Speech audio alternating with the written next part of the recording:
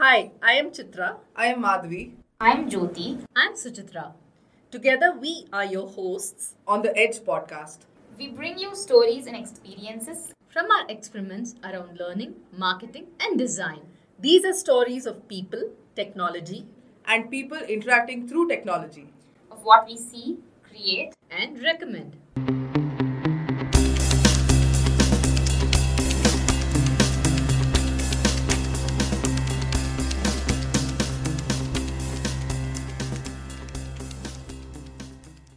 A claque is a group of professional applauders positioned in theatres or opera houses. Clackers, that is, members of a claque, have been used since Emperor Nero, whose performances were applauded by 5,000 soldiers. Their job was to applaud a performance, encouraging others to do the same. Cut to the 21st century, products or services place fake reviews and biased ratings or include celebrity testimonials to influence people's purchasing decisions. Humans have since the beginning looked out for social proof. We never quite leave behind that tendency to look at others for clues when we are uncertain or confused about what to do in a situation. Hello and welcome to the Edge podcast. Today, here is another episode of the Rarely Rational series. Joining me to brew some interesting conversations on this bias is my cool co host Jyoti. Hi, Jyoti. Hi, Suchi. And in today's episode, we have a guest with us who is a techie, UX person, and is full of Josh. How is your Josh kind of person and wit? And it is our epic storyteller, Chitra Gurjar. Hi, Chitra. Hi, Suchi. Hi, Jyoti. That was a very kind and generous welcome. Thank you so much. We're glad to have you back in this episode, Chitra. Yeah, glad to be here. This series, I think, has been very interesting. I hope listeners are finding it interesting as well. But it's really piqued my curiosity. So thanks to the two of you for keeping this going. And let's see what we can talk about today. That's great. So, without much ado, let's get started. Have you ever heard of this Jolo chip challenge? Yeah, we did something like that in office, right? Yeah. In office the other day, our teammates were talking about this Jolo chip challenge, and I was like super confused. What actually this? I was thinking about some technical stuff, but the challenge is you need to eat a spiciest chili chip, just one chip, okay? And that would cost you like close to 200 rupees. And after taking that chip, you can't even have water, speech, or any other stuff. And it was trending then, and everyone wanted to try that. I was kind of puzzled. Why would anyone do this? And I think our colleagues also took up this challenge as it was a trend. So, can you imagine someone spending rupees 200 for a chip, and that may have some effect on your health too? Just because everyone was doing it, we were tempted to do so, right? So the reason I wanted to talk about this Jolo chip challenge is so we just get tempted to do something just because a group of people are doing it and or it is a trend. So in today's episode, we are going to talk about a bias that is something very similar to the experience that we discussed. So in today's episode, we will be talking about the bandwagon effect. Jyoti, do you have any idea as what this bandwagon effect is? Yeah, I think the tendency of doing something just because other people are already doing, or it is how a particular idea can become famous or is adopted just because a majority of people are behaving in the same way, right? So, Jolo Chip Challenge was a good example Yeah. of how, our own teammates, succumb. Given to the trend.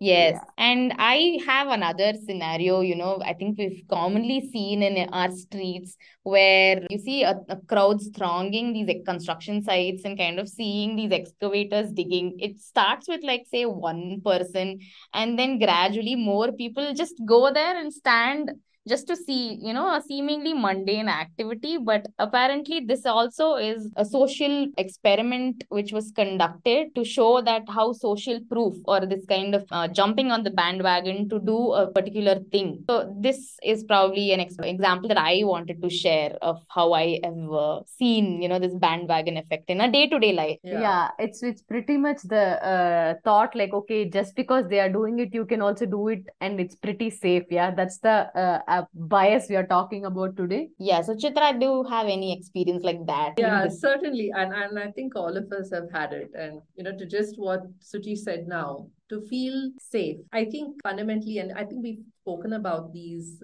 where this stems from in some previous episodes. Mhm. As human beings, we're social beings, like you said, Jyoti, and we all have a need to belong. And that need to belong, once it's satisfied, also results in the feeling of safety in numbers, right? It's a very, very basic instinct or a feeling that all of us as human beings have. And the other thing being that we always want to be on the winning side, right? In fact, we see this playing out. Politicians exploit this quite heavily.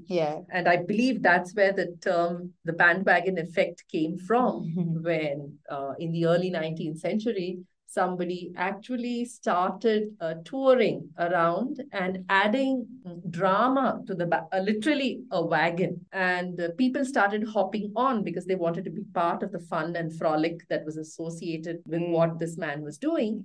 And politicians began to observe that and picked it up and began to drive their campaigns in similar fashions and so on. We certainly see this. I think I've succumbed to it, especially when I was younger. In school, you want to belong to groups. So once one person actually starts doing something, or a group of people start doing something, everybody jumps on because you want to be part of it. You don't want to feel excluded or left out. And I think in today's day and age, it's both a good thing and a bad thing. I wouldn't qualify it actually that way. There are two sides to any such behavioral tendency, right? One can have a positive outcome, the other can have a not so positive outcome. So to come back to my own experience, I think in my career, when I have seen decisions or being made about what the next feature in a product should be, I think it's played out both ways. On the one hand, there was this one particular feature we were debating as to whether to put it in a product. We knew that it was fairly complex. It would take a lot of time and due diligence by the development team to ensure that it fit into the larger ecosystem of the product. It was going to take time. And what we really didn't have was a line of sight into how many customers were actually asking for it. We were sort of relying on very little information at that time. So this is the factual part of the situation. The other part was, it was a large cross-functional team. They were close to about 140 engineers on this whole project. Sales team pressure was there, saying that we will realize a couple of $100 million of revenue over the next few months. So there were different kind of factors playing in, and one could very clearly see the dynamic in the room when the decision was being taken in terms of whether to build this product or whether to defer it. Yes, there was due consideration in terms of the risks, in terms of the revenue, in terms of the time to deliver, and all of those factors. But what I did notice was that there was a tendency to want to do it versus considering giving or doing due diligence on the facts of the matter. So this is why I say there's no good outcome or bad outcome. We eventually signed up to do it. It took almost double the time than estimated. It ultimately didn't bring in as much revenue. But at that time, the mood of the room was, okay, everybody wants to make a go of it. Let's make a go of it. And classically, that's how the decision got made. Bandwagon effect. So yeah, there you go. That's my experience. So, Chitra, we have been talking about all these personal experiences and the career related or our professional experiences, right? So, I'm quite curious to know how this bandwagon effect has an impact on the UX industry, because we are doing a lot of episodes on the UX and the experiences and the research, right? So, what do you think, or how is it impacting the UX industry? Thank you for that question, Suchi. I think in user experience design, this is something that we all have to be aware of. I can't say that we can completely eliminate it. It's just a function of the society that we live in and the ecosystem that we're surrounded with. So I'll start with talking about, let's say, user research, which is probably the first step in any experience design that you do. What if you are actually sitting in front of a person who already is coming with this bias to the table and answering your questions? How do you deal with that? So let's say you have a product which is competing, for the sake of simplicity, with the likes of an Instagram, okay? And you're trying to build what you think is a better product than Instagram. And the person you're talking to constantly constantly says that, oh, but Instagram's already out there. I get everything that I want. The latest and greatest designers and chefs, and they're all there.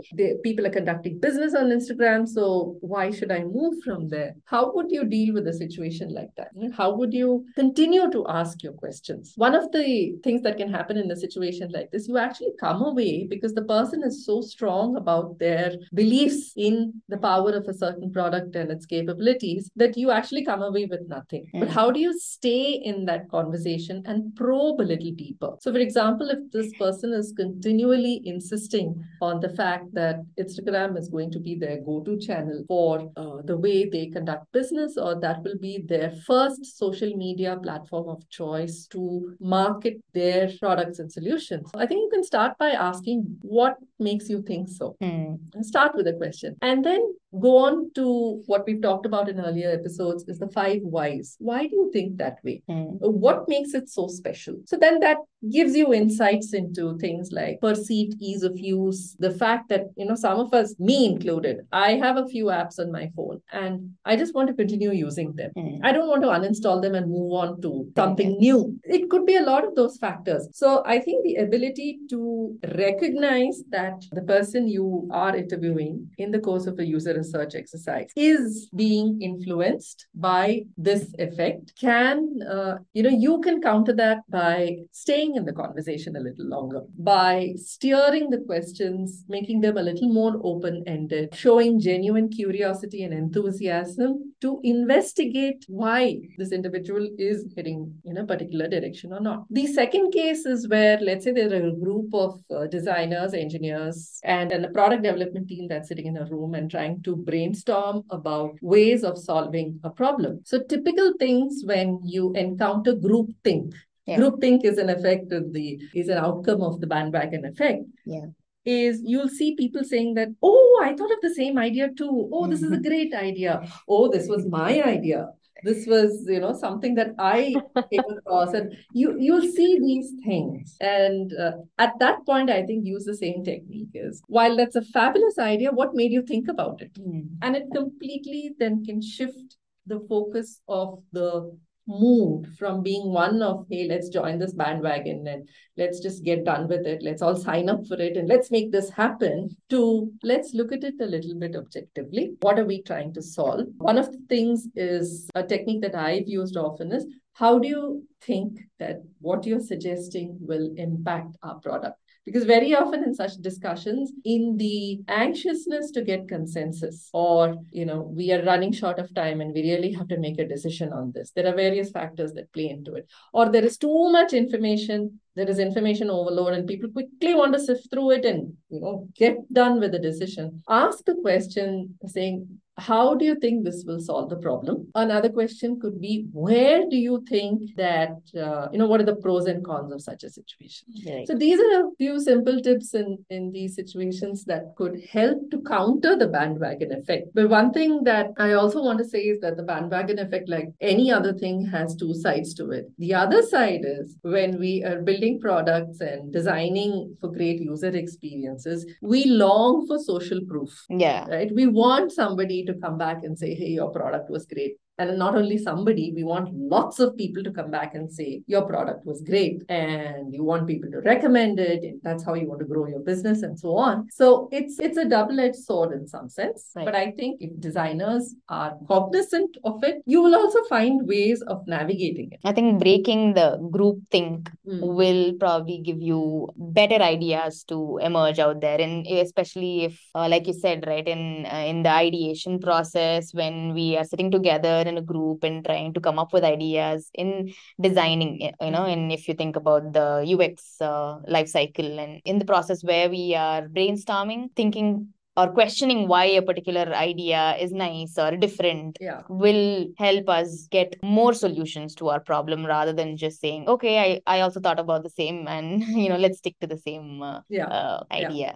Right? Yeah, I think social proof was a good point that you brought up when you spoke about recommendations and testimonials. If you see how marketers use this bandwagon effect for increasing conversions or sales, I think the whole concept of reviews and ratings have emerged out of this cognitive bias that people use, right? More good ratings or more reviews that a product shows, the more number of people try to accept that product just because the majority view says that the product is good. Yes, and I think that's one of it's a fact that we just have to accept today. It's a situation rather than a fact. I would say it's a situation that we have to accept today. But I think as long as we're aware of what's coming to the forefront, for example, in the last couple of years, I've realized that the more I see something being rated and highly reviewed and 5 stars all over the place, I'd rather have a tendency to take a step back and actually talk to people if I can who have actually experienced it. And what I've realized is you're more likely to get a more grounded opinion. What I like to call. They will share with you pros and cons. And then I feel that at least empowers me to take a more informed decision.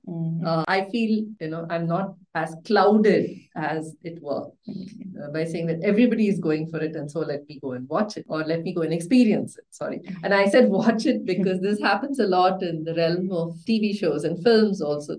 There's a whole lot of people that say that, hey, don't watch this. It's really a waste of time.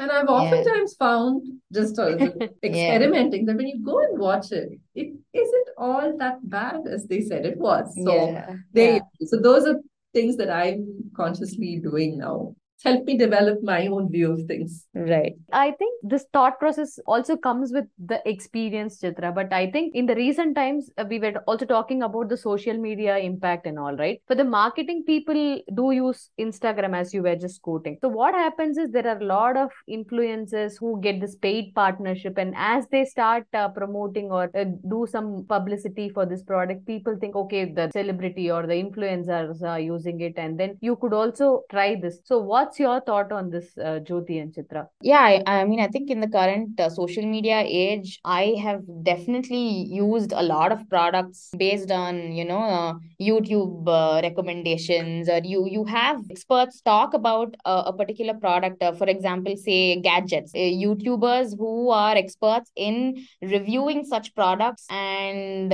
talking about any services in such a good way that they market it well, and these kind of testimonials are also building up a lot of revenue to brands and companies, right?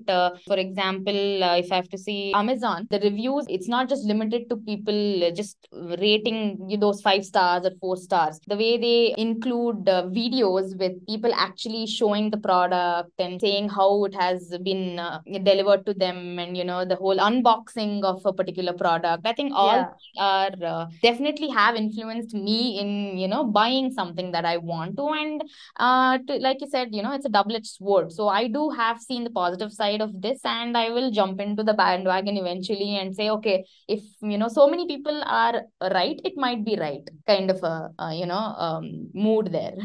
So that has pushed you in buying products because of the bandwagon effect. Yes, definitely. I do in a lot of cases rely on such reviews. Yeah, you have to be careful, probably think twice, but at least nowadays, I mean, I think there are brands at least, are being cautious in trying to differentiate between, they even say whether he is a verified buyer or not against, any review given. So I think these small aspects of the way an app is delivered also makes a lot of difference for a user or a customer. Yeah, I think to add to what Jyoti said is, I think at the end of the day, like if you're talking about unboxing videos and especially for products, I'd say gadgets. If I were to go with that, rather than I recently got a new computer and my criteria were very specific. It's got to be lightweight. I can't carry heavy laptops anymore. I knew the kind of work that I'd be doing. And so I was pretty clear on what specifications I wanted in the machine. And affordability for me was a big factor as well. So while, I went through a couple of people who did the unboxing and gave reviews on certain products, I did notice one thing after watching 2 or 3 people doing this, is that there was an element of authenticity and genuineness. They weren't actually only trying to sell the product, or while they were getting paid by various brands for doing it, what I appreciated was that they brought a degree of authenticity to the whole video that somehow came through. It was not that they were obsessively trying to sell one over the other or not. And I really appreciated the fact that they said, consider your needs. Keep your needs. What is it that you are looking for, rather than just going for what people are saying about the brand? Yeah. And I think to me as a consumer, that would matter. And I think if I were wearing the hat of a person in charge of a product, I'd do the same thing. I'd very clearly say what it can do. I'd very clearly say what it can't do as well. And I think, and leave it there. This is my view. Yeah. Another example I think I thought of is in how, these services use, for example, say Netflix. There are so many choices for you to choose from. And I like these are what most of the users have been watching, or, the top 10 in India or top 10 around your locality. That kind of a list that a lot of brands have come up with, or examples like, along with this purchase, these are what most people have been, buying. Jyoti, I still feel that's the bandwagon effect. Yeah, it is. It is actually. It is definitely the bandwagon effect. That's how they are using, right? And trying to influence people to, I'm trying to say like how maybe these services are introducing this bandwagon effect to kind of make it easy for people to make a choice in a place where there is a lot of we're spoiled for choices. Exactly. So to this, I just want to go back and say I was thankful. I was blissfully choiceless when I was growing up. I think I realize the value of being in a state like that today, because I see that people, when they have too much choice, I think that information overload is something that tends to then result in something like a bandwagon effect, isn't it? True. And I also remember about our conversation in a previous episode, Jyoti, about the hyperbolic discounting, right? So the moment you are showing multiple choices, instead of just spending 500, you end up spending 1,500, which could have been in your account as well, right? So I think all these are the marketing techniques that people use, but yes, ideally we all fall into that effect. This has been a really interesting and fun conversation so far. And since we started with the Jolo Chip Challenge, it has to do with food and drink, something that's pervasive in our lives to a large extent. I'd like to just talk about various diet fads and what to eat and what not to eat, and things that particularly caught our attention, rather gripped us, especially during the 2.5 years of the pandemic. I used to often wonder, why is it that people are paying so much attention to food and drink? And you've been eating a certain kind of food for a very long time in your life. And why do you want to suddenly change? Because somebody is saying something about it. And I must confess here that there have been times when I've fallen victim to it as well. For example, what they started calling turmeric latte. This haldi doodh that we've probably grown up on, and our mothers and grandmothers have been giving it to us for decades. Suddenly, out of nowhere, this was usually something I'd have if I have a cold or a cough, or if somebody at home has a similar situation. And then for no reason at all, I started drinking it every night. And then after about 2 months, I said, what am I doing? Because it was actually making me feel a little uncomfortable. It's just that I don't tolerate milk too well. But just because others were doing it, I found myself doing it. So yeah, I think foods, and I think I have to leave this statement by saying, I wonder when they say eat what grows in your area and eat what is produced closest to you, I think it makes sense locally.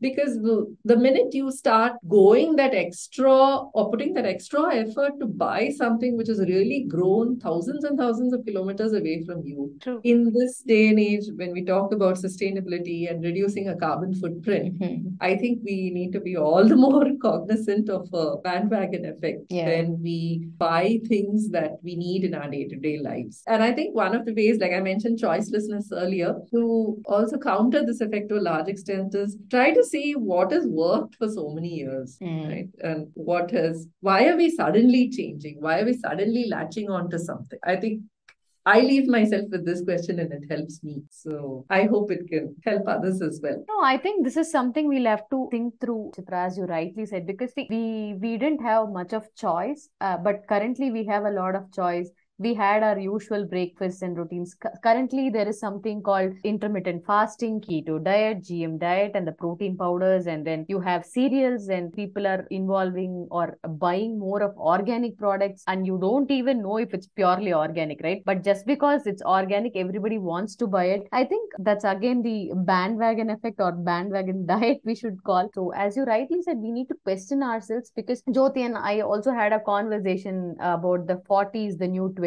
So you want to add some points to this, Jyoti? I think social media is just giving us more and more challenges, more and more trends to follow on, more and more hashtags to adhere to. And yeah, there are so many things like, 30s are the new 20s or 40s are the new 30s. I mean, maybe everyone wants to, I don't know, is it an effect of people wanting to be younger or trying to be more cooler by. Yeah, I think it goes back to the sense of belonging, the need to feel a sense of belonging, the need to feel a sense of safety and security in numbers, and the need to feel included. Yes. I think if we keep these in mind at being the base of a lot of these biases, it'll be helpful. I'm not saying that these are wrong. This is who we are as social, sentient human beings on this Yes. planet. This is how we've lived for all the years that we've been on this planet. So you can't really do away with it. But if we are mindful about it, I think we'll find ways of managing it. It is worth challenging our biases and examining them with a critical lens in context so that we can make informed decisions and solve problems. Thank you, Jyoti and Suchi. This has been a great conversation. Thank you, Chitra. Thanks for joining Chitra. this time. Stay tuned to the Edge podcast for the next series of episodes on cognitive biases. Until then, keep asking the question, is that rational?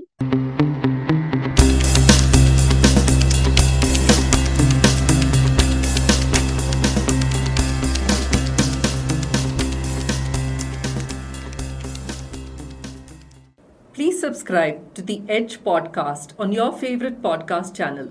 We are on Google, iTunes, Spotify, Stitcher, and more. If you liked this episode, please share it with your friends. If you have stories to share and want to be featured on our podcast, write to us at podcasts@adepticlabs.com.